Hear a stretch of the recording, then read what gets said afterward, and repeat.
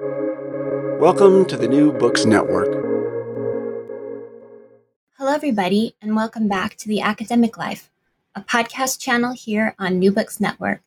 I'm Dr. Christina Gessler, the host of the channel. Today, we're doing another in our series of pandemic perspectives with our guest, Karen Fisher, a contributing writer to the Chronicle of Higher Education. Welcome to the show, Karen. Thanks, Christina. I'm glad to be here. I am so glad that you're here and that we get to get your pandemic perspective. To start us off, I wonder if you would please tell us about yourself. Sure. Where to begin? I'm a little bit of an accidental higher ed reporter. I came in a little bit through a back door. I was covering politics, and I came to the Chronicle, 14 years ago now, to write about politics and policy in the States, which is a kind of a great learning experience because it encompasses almost anything that happens at a public university. And a couple of years into being at the Chronicle, in the same way, almost accidentally, I started to become the international reporter. I grew up in Canada, I studied abroad, but it wasn't as if that was something I'd sought out to do, but in that way that serendipity and the unexpected paths that you can take can be, really the right ones, I guess. I came into that beat at a time where international student numbers were really growing and have been doing it for more than a decade now. And it's been kind of an incredible, and for me, incredibly fascinated kind of window into American higher education. You can sort of see the budgetary implications of international students, and I learn a lot about that. I learn about pedagogy, because how you have to think about shaping your classroom so it's effective for international students, is particular. And, I think even from the student perspective, it's been an interesting one. These are young people and their families who in some ways really fully embrace the American dream of a college degree, kind of being the promise and the ticket to a future. And so it's been, it's not exactly the path that I set on, but it's been a really interesting one to kind of walk along. When you were in high school, were you dreaming of going to college in the States, or did it kind of take you by surprise that you found yourself at an American college? No, I looked at both Canadian and American colleges, but I think I'd always thought about going to both. And do you feel that perspective gives you empathy and sort of a window in for the students that you talk with now? Yes, no. I mean, I don't want to pretend that my experience was that. I was much more familiar with an American education. You grew up in Canada, you watch American television. Most sort of cultural things are the same. The college application process is somewhat different, but it's also not entirely foreign as well. And so, I think it wouldn't be fair for me to compare my experience with somebody who's coming from, China or India or Vietnam or, Nigeria to come to an American campus and all the challenges they face. But I mean, I think at the same time, in my life, I've been in a lot of situations in which I felt a little bit of an outsider, and I felt like I was kind of crossing, different boundaries and borders, both literal and imaginary. And so I think it's probably more that kind of experience of just not always being sort of 100% comfortable for a host of reasons, not just culturally, but lots of reasons, that I think makes me perhaps empathetic to the experience of international students. And I think probably just makes me empathetic as a journalist in general as well. And so you mentioned that you've been working for the Chronicle for about 14 years. If you could take us back to February of 2020 and March of 2020, how were you typically researching and filing your stories at that time, and when and how did that change? So for me, I would say COVID began to change things a little bit earlier because, as I said, I'm the international reporter for the Chronicle. And for the first, I would say about 6 weeks or so, um, COVID was really an international story. It was, taking effect and causing enormous disruption first in China and then in Italy and then throughout Europe. And so for a long time, nobody else was covering it as a topic. And so while it wasn't taking up most of my time, I was still doing a lot of my regular reporting. I do a lot of longer features. I was just finishing up a piece, not on the international beat, but one looking at the socioeconomic divides in higher education. So a little bit of my time was kind of beginning to focus on, colleges shutting down travel to China, colleges worrying about researchers or students who were stuck in China. And then as the pandemic spread, there Italy and Western Europe in general is the top destination for American students going abroad. And so, what was going to happen with those students? And so, those were the kind of the first changes. And then it actually the sort of coronavirus beat began to take over a little bit more of my time, and I started to write about kind of the hypotheticals about what would happen if the pandemic came here. So, it was kind of an interesting path to it becoming kind of more and more and more of my daily professional life, and of course, then of my personal life and all of our personal lives too. So, would you say in December of 2019 it was already something that you were tracking? How soon did you start tracking it, even before it showed up in your articles and before it changed how you did research?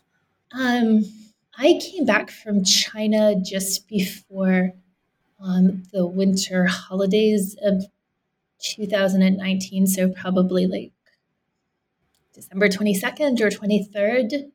And within probably a couple of weeks, so quite soon after the new year, I was talking, again, not really so much in a professional way or for professional coverage so much as I have a lot of colleagues, a lot of sources over the years who work in China at universities there, or who teach there, or who advise students. Some parents of students I've known over the years, and so it was starting to affect their daily lives. But even in China, if you think back,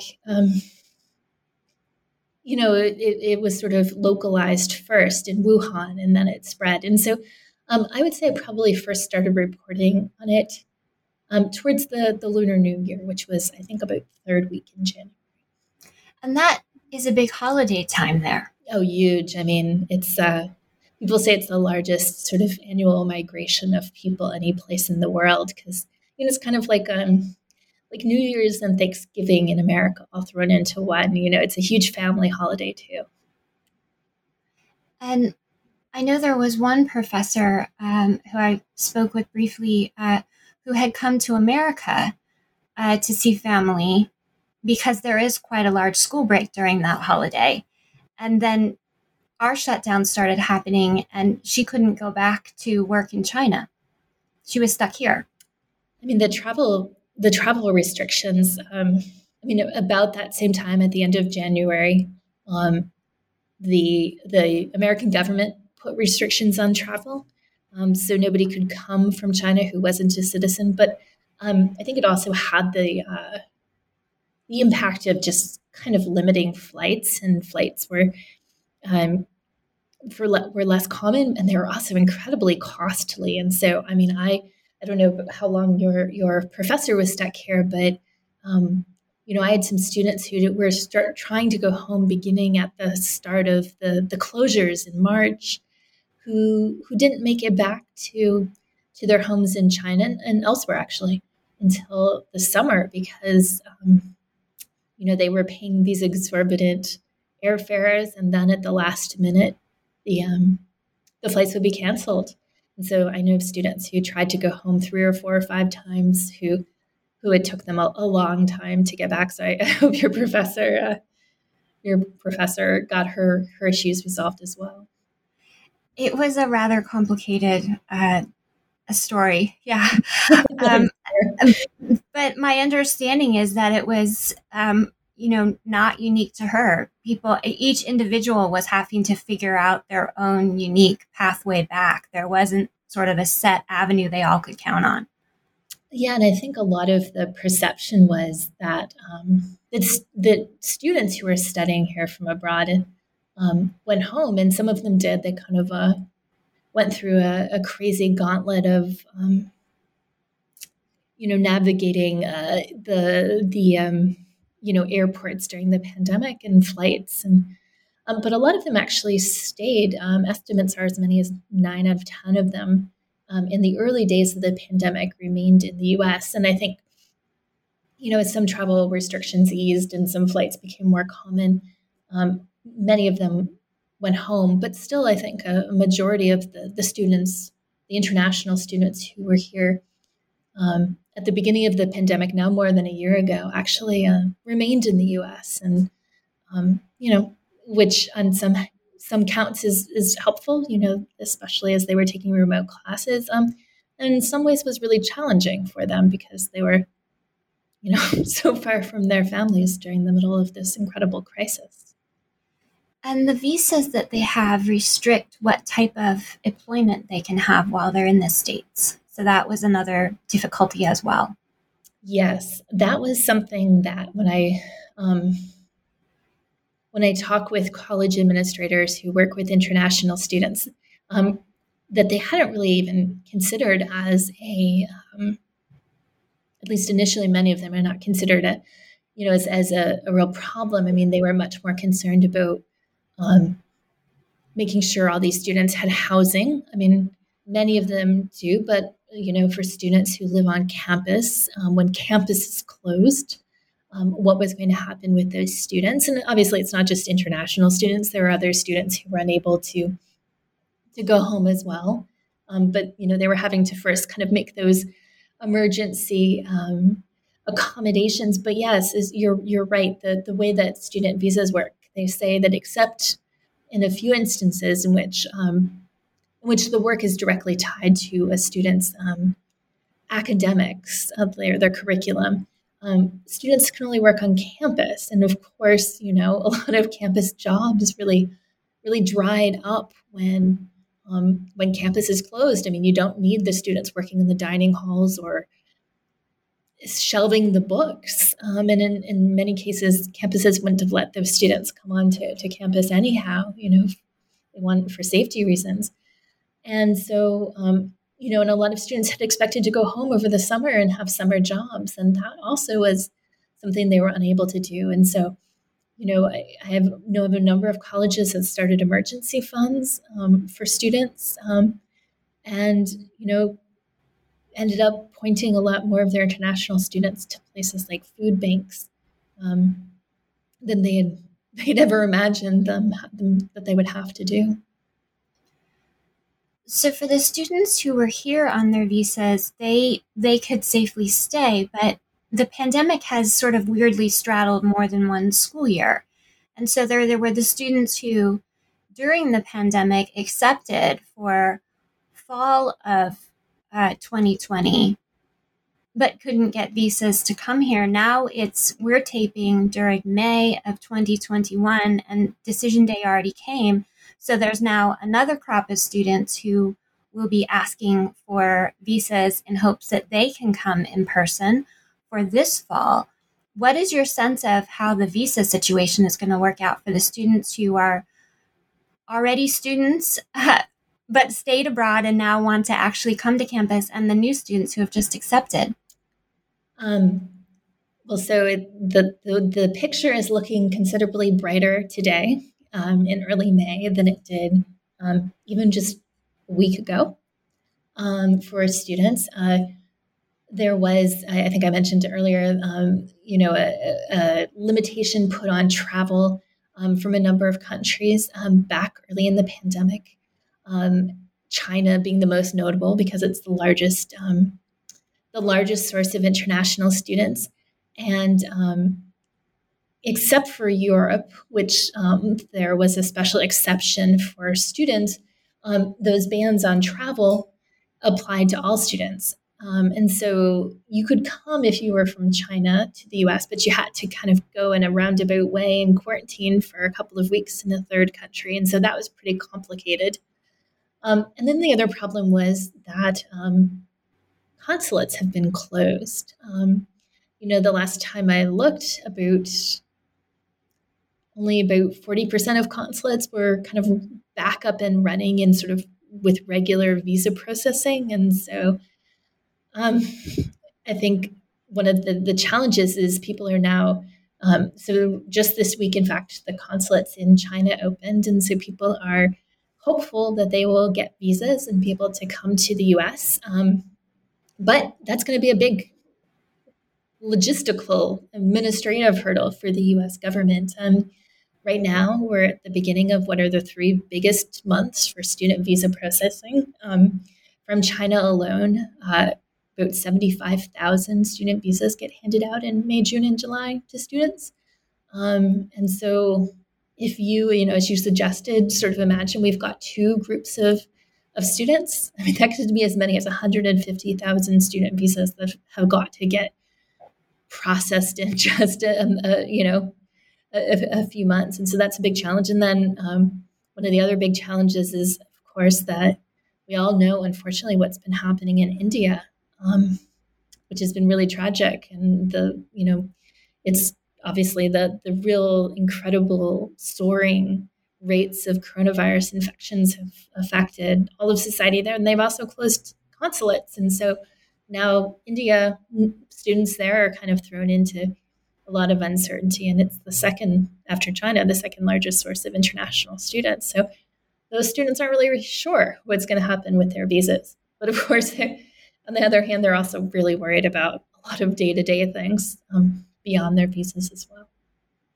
And so it leaves the colleges unsure about what's going to happen here in America. So are they making contingency plans based on various models of how fall 2021 might turn out? Yeah, I would say they're making contingency plans and contingency plans on the contingency plans. I mean, there's so many uncertainties that's really kind of thrown out the whole model that colleges have to forecast their first year classes. They had both on the undergraduate and graduate level huge numbers of deferrals. So will those students want to come? And what will that mean? So it could be that colleges could have, these enormous bulging, freshman classes, or they also worry that there, at least again, when we're talking about international students, that there could still be whole groups of students who, because of these visa backlogs, just can't still make it in time.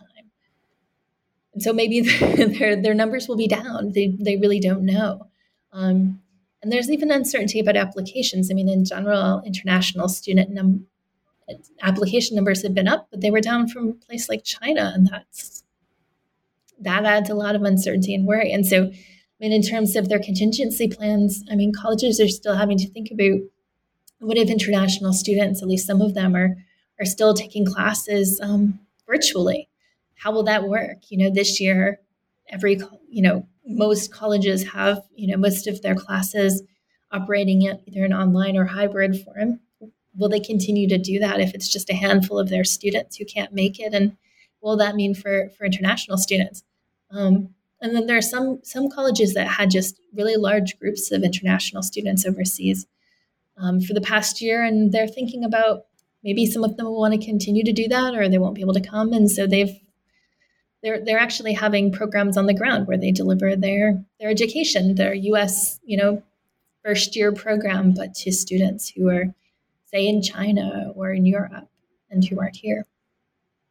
And NYU was one of the schools that was able to do that quite well. Can you talk about their program in China? Sure. Well, NYU has a bit of an edge because they have a full campus in Shanghai, but they also just have an enormously large group of students from China. I think about half of their international students are Chinese, and so they had several thousand Chinese students who couldn't make it to New York this year, and so they gave those students the option to start their NYU experience in Shanghai.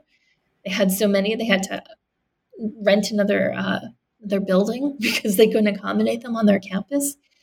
And so now they've got those students, and they're hoping, of course, that most of them can come to New York in this new year, or in the new academic year. But they're also making plans, and so they were, when last I talked to them, which was last week, they were still planning to go ahead and have that kind of backup space in case they had to accommodate a lot of Chinese students. And their theory being that, yeah, it wasn't really the same as being in New York, but you could take your NYU classes and be with your NYU classmates and, get a little bit of a sense of, imperfect, but a sense of what it would be like to be, doing your first year at NYU.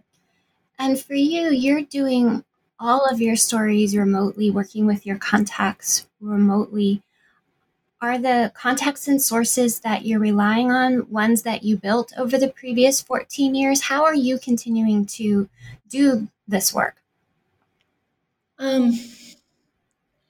Yeah, it's been a real learning experience for me, and it's been really, really different. It certainly wasn't the case that the Chronicle would send me to a campus or abroad anytime I wanted to do a story, but over the years, I'd done just a ton of stories where I'd almost embedded myself in a place and, spent days and sometimes weeks over the course of a year to report a story. And I mean, as you say, that just wasn't possible this year.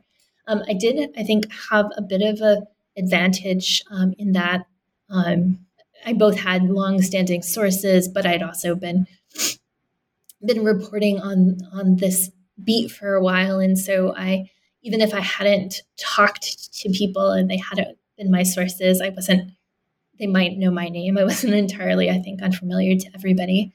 But it's also been a challenge, and I feel like I'm missing out on some of that kind of color and the rapport that you build with people by sort of hanging around and becoming kind of part of the environment for people. They just become comfortable with you, and that, I think, goes a long way. And I tell a lot of my stories in kind of that human driven sort of way. On the other hand, I used things like Skype and Zoom fairly frequently because I do a lot of overseas calls, and that's just often cheaper and more reliable. But there has been ways in which I don't know, you can build sort of a strange sort of intimacy through Zoom, and it's not quite the same. But I mean, for example, this year I did a story in which I followed about a dozen students, but I ended up writing about two of them through their year of the pandemic, or through their first year of the pandemic, unfortunately, I should say. And one was an international student who was here in the US, far from her family, and the other was a student who had returned over the summer to China and was taking all of her classes in her senior year from her home. And we were able to, spend hours on Zoom talking about her life and I could get a sense of what was going on with her family and her classes and what she was doing in her spare time, and practicing her ballet. And no, was it the same as being able to be in person with her? Definitely not. But there was this sort of like this way that I could, bridge thousands of miles and be there and get a little bit of a sense of her, very abnormal year taking her classes in the middle of the night from China. That article was called The Stranded, I believe, and it actually had some photos to go with it. Did the students arrange to do the photos themselves? How do you get photography of a subject that you can't go meet? I mean, it's always complicated, and certainly especially complicated during the pandemic. The students did not arrange the photos. The Chronicle doesn't have any staff photographers, but we do have our great photography editors have connections with really terrific photographers all around the world. And we've always had really great photographers in China. And so one of the things that was it was actually easier to arrange for the photos for the student in China in that story than for the other student who was in at college in New York State, because for the student at college in New York State, like many colleges, they were really limiting who could be on campus, and they had all sorts of social distancing rules, and it was just very difficult. We were very lucky. The college worked with us a great deal, but it was still a little hard to get those kinds of portraits. Whereas the student in China, now in China, the infection rates are so low, case counts are so low, that it was the student thought nothing of. I think she was, as most people are, a little weirded out by having a photographer kind of follow her around, and he flew out from Beijing and spent a day with her and a night. So she's up all night, so taking her classes, and hung out with her family. And they, I think they felt self-conscious about it, but they welcomed the photographer into their home, and kind of, in some ways I'm a little jealous because he got to have that experience firsthand, and that I never did. But I, I think if you see the photos, they kind of get at that intimacy of the experience. Do you find that students are talking to you in a slightly more intimate way because we have reduced personal interactions during the pandemic? Does that change the nature of their willingness and need to talk? That's a terrific question. I certainly think that there are some students, especially last spring, where I was talking with some students who were here. They were perhaps the only students, or one of a handful of students on their campuses. They were far from their families, and they were, they were fearful. I mean, both on the health front, but also, almost 3/4 of international students in the U.S. are Asian, and with the rise in anti-Asian racism, I think they also, maybe more acutely than in the past, worried about those kinds of incidences when they went out of their homes and interacted with people. So maybe they were they were more willing to talk to me. That said, and I'm always really grateful for this. Students have always been, it can take a little while to get to know them, but they've always been really generous with their time and with sharing their experiences and their perspectives. So, yeah, it's a really fascinating question, Christina. I'm going to think a little bit more about that, as a matter of fact. I'm glad that you brought up the topic of anti-Asian racism, because it has come to the forefront of the news, and it's getting more American attention, even though it has always been a problem. For even some Americans, it's news that we do have this. For students who are still at home and they're watching this from their home in Korea, they're learning about this on social media accounts while they're at home in China.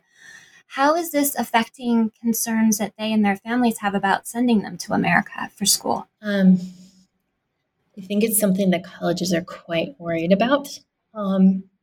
in general, issues of safety, and that can be construed pretty broadly. But issues of safety are quite important to students and their families, and as you might imagine, particularly to parents who are sending their children to the other side of the world on their own. And so I think there's a sense that the anti-Asian racism could be seen as kind of one more complicating factor, along with, the U.S. does, I think, have higher rates of crime than a number of the countries um, that some of these students come from. But more particular, what it does have is more incidents of gun violence, and particularly of mass gun violence. And those are the kinds of things, as you might imagine, make the headlines, both here and overseas as well. And so I think there's some concern that the anti-Asian racism is going to be seen as sort of part of this broader question of safety and security. And to the extent that students are evaluating whether to go to the US or to go to other countries that have better track records on safety, could this be something that that is an additional headwind? That said, I do think that there's something very particular about the increased awareness and visibility of anti-Asian racism, because I think in some ways it seems more personal and more directed at international students, even if nobody's singling them out specifically as international students. They are obviously being targeted because of their race, and that's just a really complicated thing in general, because so many of these students are coming from a place where they haven't seen themselves through a racial lens, and that's not the way that they think of their identities. And so now not only are they having to grapple with the fact that in the American context this is their identity, but then they're also having to grapple with the fact that, and this identity might also, single you out for discrimination. And I think that that's a lot for students to kind of handle. You mentioned in a recent article that while colleges hadn't typically included this as part of international student orientation, they will now directly tackle issues of race and racism in international new student orientation. Do you have a sense of how they plan to go about that, or if it's still something that they're working out? I think both, kind of. So I think historically, for a number of reasons, institutional, structural, although we talk about the diversity of sort of cultural diversity and the diversity of viewpoints that international students bring to campus, on a lot of campuses, the international student programming has been very separate from the kind of diversity education and diversity and equity and inclusion programming that happens on campus. I think that if there's maybe a silver lining to this last year, and not just obviously the anti-Asian racism, but the Black Lives Matter protests and the death of George Floyd. I mean, I just think that it's brought these questions of anti-racism education and more to the forefront, including for international students. In terms of how colleges are approaching it, I think it's a little bit all over the board. As a matter of fact, I just did a webinar with some campuses. I think that maybe have a little bit of a head start on doing some of this programming, and it was just incredibly well attended. So it's clear to me that there's a real hunger and desire for dealing with it. And so I think it may be about bringing in partners, recognizing who are the other, everything dealing with international students can't always be the sole responsibility of the people who run the international office. So how can they form partnerships and to have sessions at international student orientation, for example, focused on kind of the language about racism and diversity, which not all international students are going to be familiar with. I think there's also sort of talk about ongoing programming. A lot of the programming in the last year has been a little bit reactive.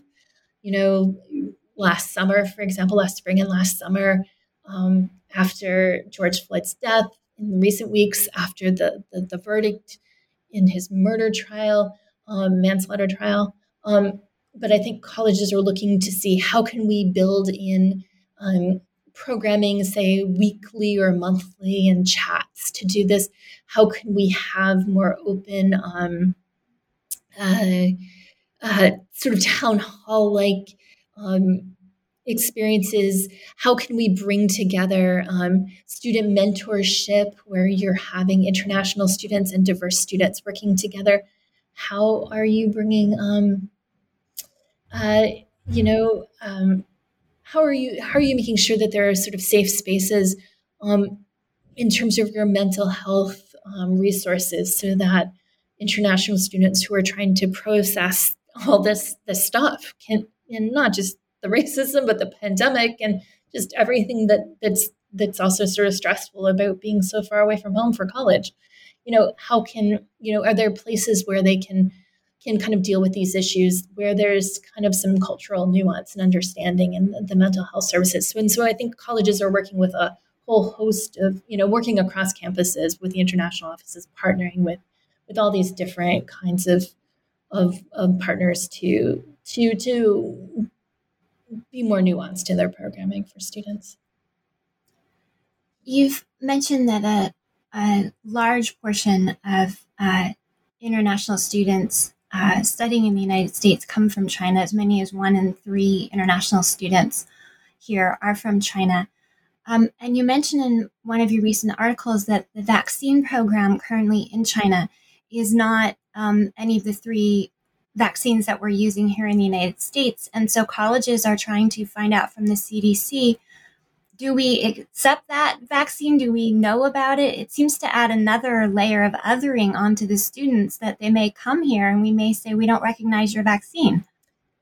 Yeah. I mean, vaccines along with visas and, just as we were talking about before, the availability of flights. I mean, those are all these kind of, these like practical parts of, bringing students back to campus from overseas that colleges are really going to have to figure out over the next the next couple of months. I mean, as we're talking now, about 200 colleges have announced that they're going to mandate vaccines, but they're all still kind of in the dark about what that's going to mean for international students.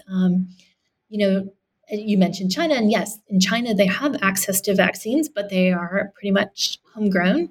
And so will colleges, will both the CDC and the local health authorities recognize them?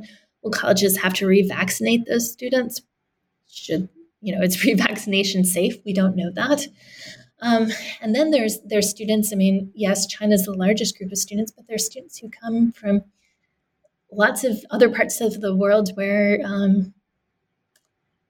something like 2 or 3% of the population is vaccinated. And how are we going to handle those students? And I think colleges in general are pretty committed to vaccinating them, but it does sort of it does raise all kinds of, again, logistical challenges of having them get back here in time to get vaccinated and then quarantine after their vaccinations. And so it's another kind of hurdle, another kind of wrinkle that colleges are going to need to work through. And right now they don't have, unfortunately, that kind of guidance from the CDC or other health authorities. It sounds like flexibility is the only way to manage the fall semester, the upcoming fall semester. Yeah, that sounds about right. Just a total flexibility as to what the start day for any class is, what move-in day is,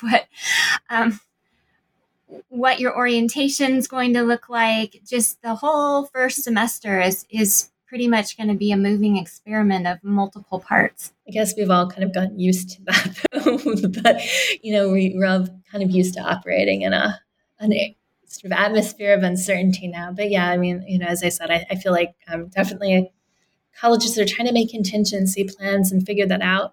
When it comes to international students, I also think they're learning a little bit from what they were kind of forced into this past year, and I think it's opened colleges up to, some colleges were already doing this, but delivering more of what they would do in the kind of orientation period, for example, doing that ahead of time before students get here through the virtual formats. And so I think we're going to also see flexibility, but also flexibility in kind of how all this stuff happens and how it gets delivered to students as well. I've noticed a lot of professors have changed due dates to best by dates. They have a preferred date they would get it in. Other professors are offering a range. This is due during the month of fill in the blank, to try to accommodate the enormous amount of stress that students are under, trauma students may be facing, whether culturally or personally or both, and just the overall intellectual fatigue people are feeling. That it's hard some days just to do what would have been a normal day for you 2 years ago. You just don't have the ability to concentrate or to predict how well you will concentrate. Is your sense that will become quite normal for face-to-face instruction as well? That's one of the things I really wonder about too. How much we, and by we I mean colleges and professors, how much kind of the things that how much what has happened over the past year gets kind of incorporated into the new normal for academic courses and for delivery of courses. I mean, I've certainly talked with a lot of professors, and this is not specific to their international students actually, but who said to me kind of a variation on two things. One is that that again, we're taking classes through Zoom and we're, kind of in each other's spaces all the time now. And, they said to me, I just am getting these glimpses of my students' lives that I never had before, whether they're intentional or just, caught, as they turn the camera on their computer. But, I'm getting a little bit of a sense of what the day-to-day is like for them. And then, as you said a moment ago, very few people, and the very few lucky people are kind of immune from this fatigue and this kind of languishing and the just relentlessness of this past year. And so I do think that there is professors. I mean, I think professors in general have a lot of empathy, but I think certainly they kind of feel, I've heard a lot of professors say, I feel like I know what my students are going through right now. And so I am really interested to see, and I know some of my Chronicle colleagues are really looking to see kind of how pedagogy changes based on the pandemic. But this almost seems like more, in some ways, more basic than that, and how just we all relate to one another, what that's going to be like after the pandemic. And I don't know that my crystal ball is very clear on this, but I do think it's a really fascinating question. And while there's a lot to regret about this past year, that seems, just to me as a human being, not necessarily a reporter, to be perhaps like one of those few things that would be good news, I guess, out of what's been such a tough year. I think in so many ways it's forced people to drill down to what's important. And my sense is that campuses are doing that kind of reckoning as well. What is an important use of campus space? How do we reconfigure and support that? There are changes in pedagogy. I was just in a virtual conference where professors were talking about, the lessons of teaching virtually and what they're going to keep and what they're going to discard to make a more student-facing pedagogy. But campuses are facing these physical use challenges as well. So it seems a two-part problem. Do you have a sense from talking with your colleagues at the Chronicle about how the physical use problem is going to be drilled down to what is really important? I think I don't think there's probably one answer for that. I know we, I think one of the things become clear is that students want to be back on campus, but what that means isn't always like we're not always talking about the same thing when we say that. And so, when students want to be back on campus, that doesn't necessarily mean that they want to take 100% of their classes on campus, for example.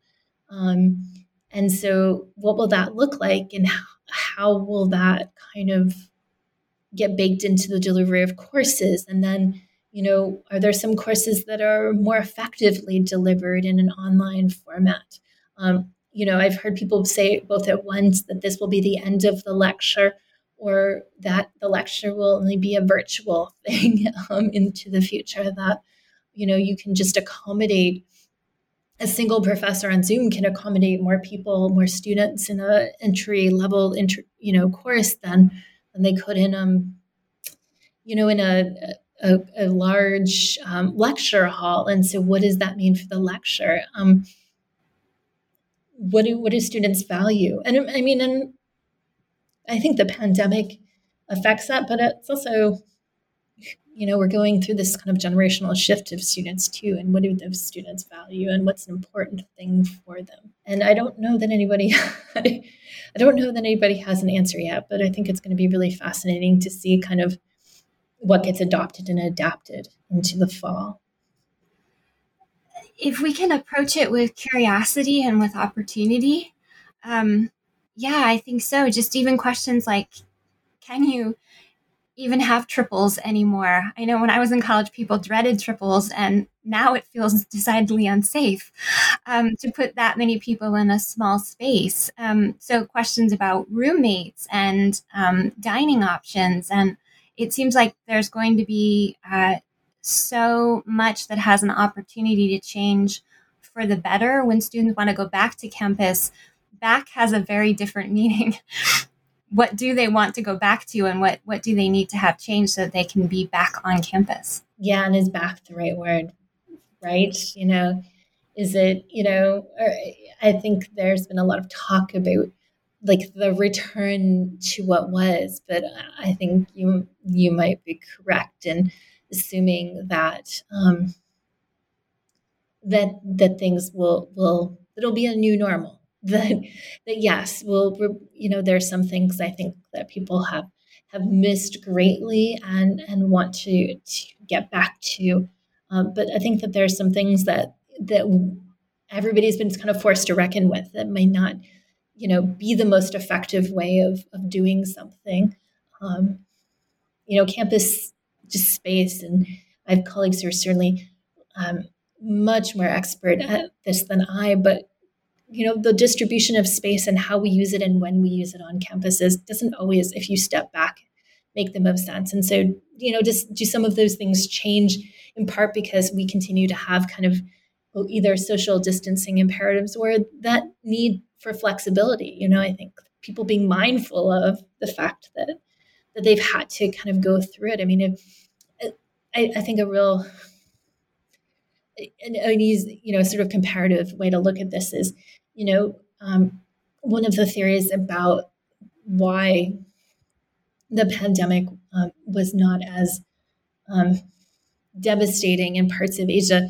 Some of the theories that it comes out of the fact that, East Asia, Hong Kong in particular, had to go through SARS and how terrible that was, and how then it became, mask wearing became kind of, you wouldn't necessarily see people on a daily basis wear masks, but if they felt ill or there was the worry about something being particularly contagious, then it would sort of like turn on a dime, and, people would very quickly adopt that. And so, I think you said the word earlier, flexibility. What kinds of ways will we build into our campuses that kind of flexibility so that maybe we don't all have to exist in this, weird Zoom-like, environment in the future, but that we can be more flexible in how we teach and how, we live campus lives.